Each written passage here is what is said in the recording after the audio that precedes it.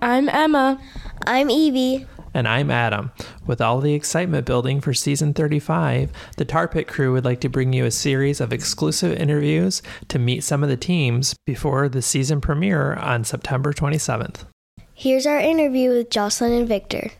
So my name is Jocelyn, and I work at Thailand Market World Food Fair. And so I am in charge of purchasing. So my daily activity is what I call buy. And that's what I do a lot of the time. And I also work in the back end in terms of strategizing the store and how to improve customers' experience coming into our market.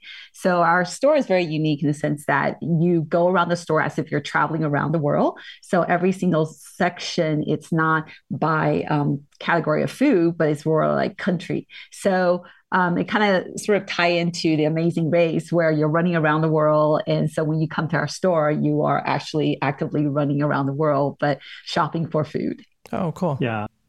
So my name is Victor Limery. I'm one of the other managers, and I'm kind of like the face of the store.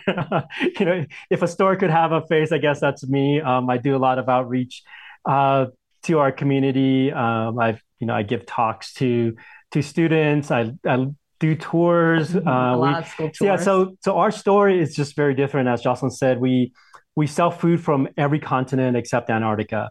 And so, and then as she was saying earlier, each aisle is representing a specific part of the world. So in most grocery stores, if you're going to go shopping, you go down a canned food section or cereal section, baking section, and ours is by a region of the world. So there's an aisle for Central and South America, actually two for India, in different parts of Asia and different parts of Europe, so that if you're making sushi, you go to one specific part of the store as opposed to going through like 5 different sections trying to find all the ingredients you need. And so, in our daily lives, we sell groceries, and it's kind of funny because we sell food from everywhere, but we haven't traveled everywhere, and so that was kind of like one of the things that that kind of pushed us to want to do the race, is because wouldn't it be cool to try to experience some of this culture firsthand?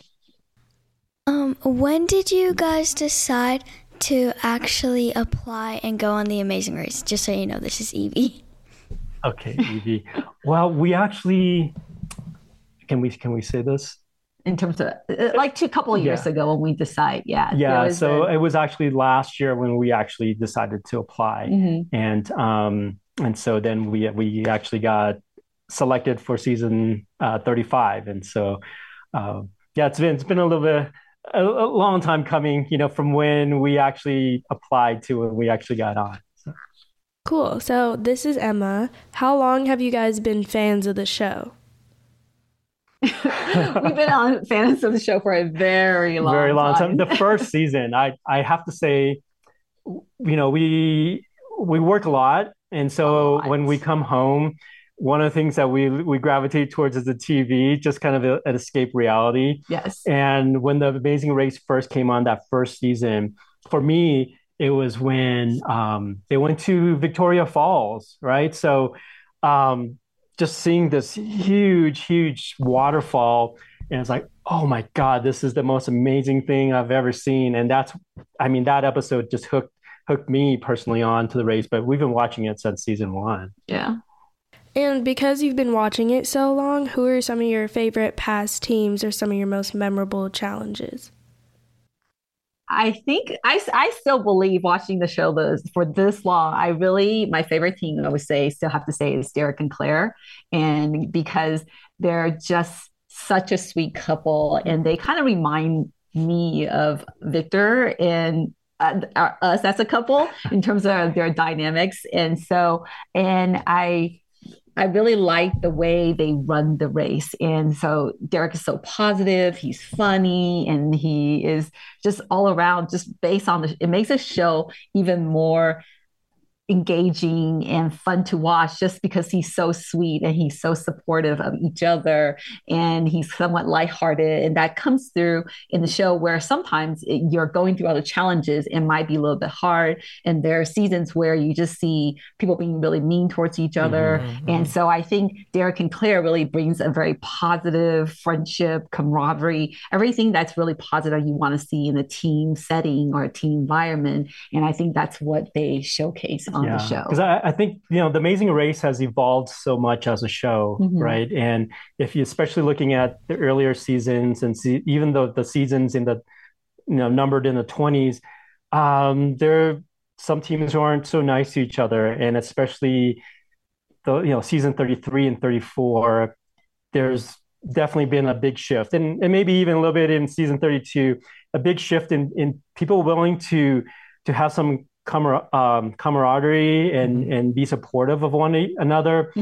Not every fan's going to love that, but I think for us as a family, we really loved seeing Kim and Penn, and during their season, and then season 34 with Derek and Claire, people were helping each other, even though it is a competition. They were still willing to help each other to a point, and so that was kind of fun, and those kind of things that we. Values that we try to instill in our kids as well. So yeah, the last two have been super special for us, but there've been some really, really different types of dynamics, and some of them where there are teams that go out with the intention to try to sabotage other people, and those were the seasons that maybe we didn't focus on so much as a family. They're one of our favorites too. Yeah. Especially, I agree with you though, especially as a parent when you're watching with your family, seeing seasons or teams at least on different seasons that even if they don't necessarily go out of their way to help other people, or don't actively try to be nasty to others. And sometimes that does pop up and it becomes a little disappointing when you're watching, or at least a teachable moment with your kids of what not to do. What not to do, exactly. There are a lot of teachable moments on The Amazing Race. Yeah, for sure. We've also been watching quite a bit for a while. So one of the things that we've seen in the show is when people have sort of natural skills or talents that they bring to the race or to the show, that it sometimes helps them with certain challenges. And one of the examples I think of is Bethany Hamilton, the surfer, when she and Adam had a water challenge that they had to do. Obviously that helped them quite a bit. Are there any skills or talents that you brought to the show that you feel helped you without giving away specifics of challenges? I think I say Victor is my secret weapon because I think he's very skilled in language, and then so he can pick up language fairly easily. He can hear the tones, and so I think for that aspect, that really helped us. To me, that's part of our secret weapon is Victor's ability with language.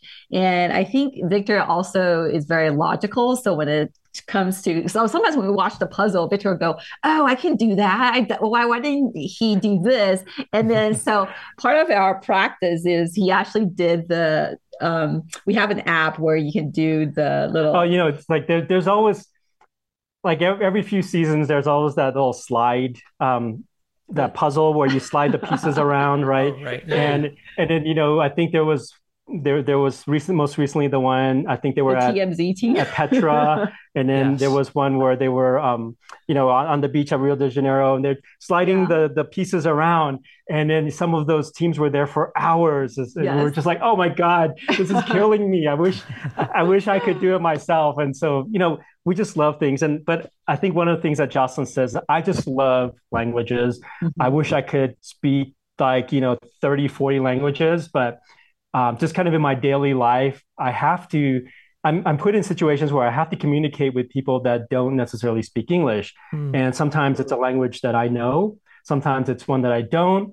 And I try my best not to whip out my phone and try to do a translate if I can, because for me, like I always want to learn about other cultures, and learning about other cultures through food is like my passion. But then trying to learn where people are coming from by just reaching out and trying to speak some of the same words, or the language that they're speaking, I think goes a long way in helping people kind of understand each other. We're not to the point yet where it's like Star Trek, where you have a universal translator on your chest that can translate in real time. I'm not sure if people get that reference. Well, I'm a nerd. I'm sorry, I have to bring that up. But we're not to that point yet. So even if you're using a translator, it kind of breaks down that whole communication. So if you can try to meet or at least reach out to people, where they are, it helps so much. And people are just so much nicer to you, whether you're traveling or whatever, if you just make an effort to try to reach out to them rather than try to make them adapt to you. Yes. What kind of things did you do to prepare for the show? Please tell me that you learned how to drive a stick shift. Yes, absolutely. That was like the first thing when we found out that we had to do, because we both learned how to drive stick shift 20 years, 30 years ago. More than 30 years ago when we first were learning to drive. But but it's a skill that you just have to brush up on. And so practice. We rented a manual transmission car. It was hard. A few days. Yeah. Victor definitely picked it up really quickly, and I'm out there going in circles, dying, and so it was a lot of constantly restarting, and so it was tough. Yeah, so like your advice on that kind of preview episode to learn how to drive a stick shift. It is number one, right? Because you always see, especially in Europe, when people go to Europe, like all of a sudden people don't know how to drive a stick shift, and then it creates all sorts of problems for us. We didn't want to be in that situation. Yeah, because we're actually planning before COVID. We're actually thinking about going to Europe, and then so one of the things we're trying to look up is to rent a car, and it's crazy, but it's easier to rent a manual transmission car than it's automatic. So again, being on the race kind of helped force us to learn how to drive a stick shift as a result. Yeah, every season when we watch, we're like, oh, why didn't you? Every season there's a team. I'm like, why didn't you do this? That or learning how to do a map or read a map. And people lie, right? This is, I know how to drive one, but you don't. You don't, and unless you drive it like a 1 hour session on. It's not enough. It's not 1 hour session. Like, not enough. I seriously, I went and rented a manual transmission car for like a week, just to make sure I got all the little nuances down, because it's been a while, right? Yeah. And so you just want to make sure that you're prepared for that. I think going backwards is the hardest thing. Reversing. Yeah, it was really, really tough. And so there were a lot of getting stuck in the middle of the road, like panic moments. Oh my gosh, that's too funny.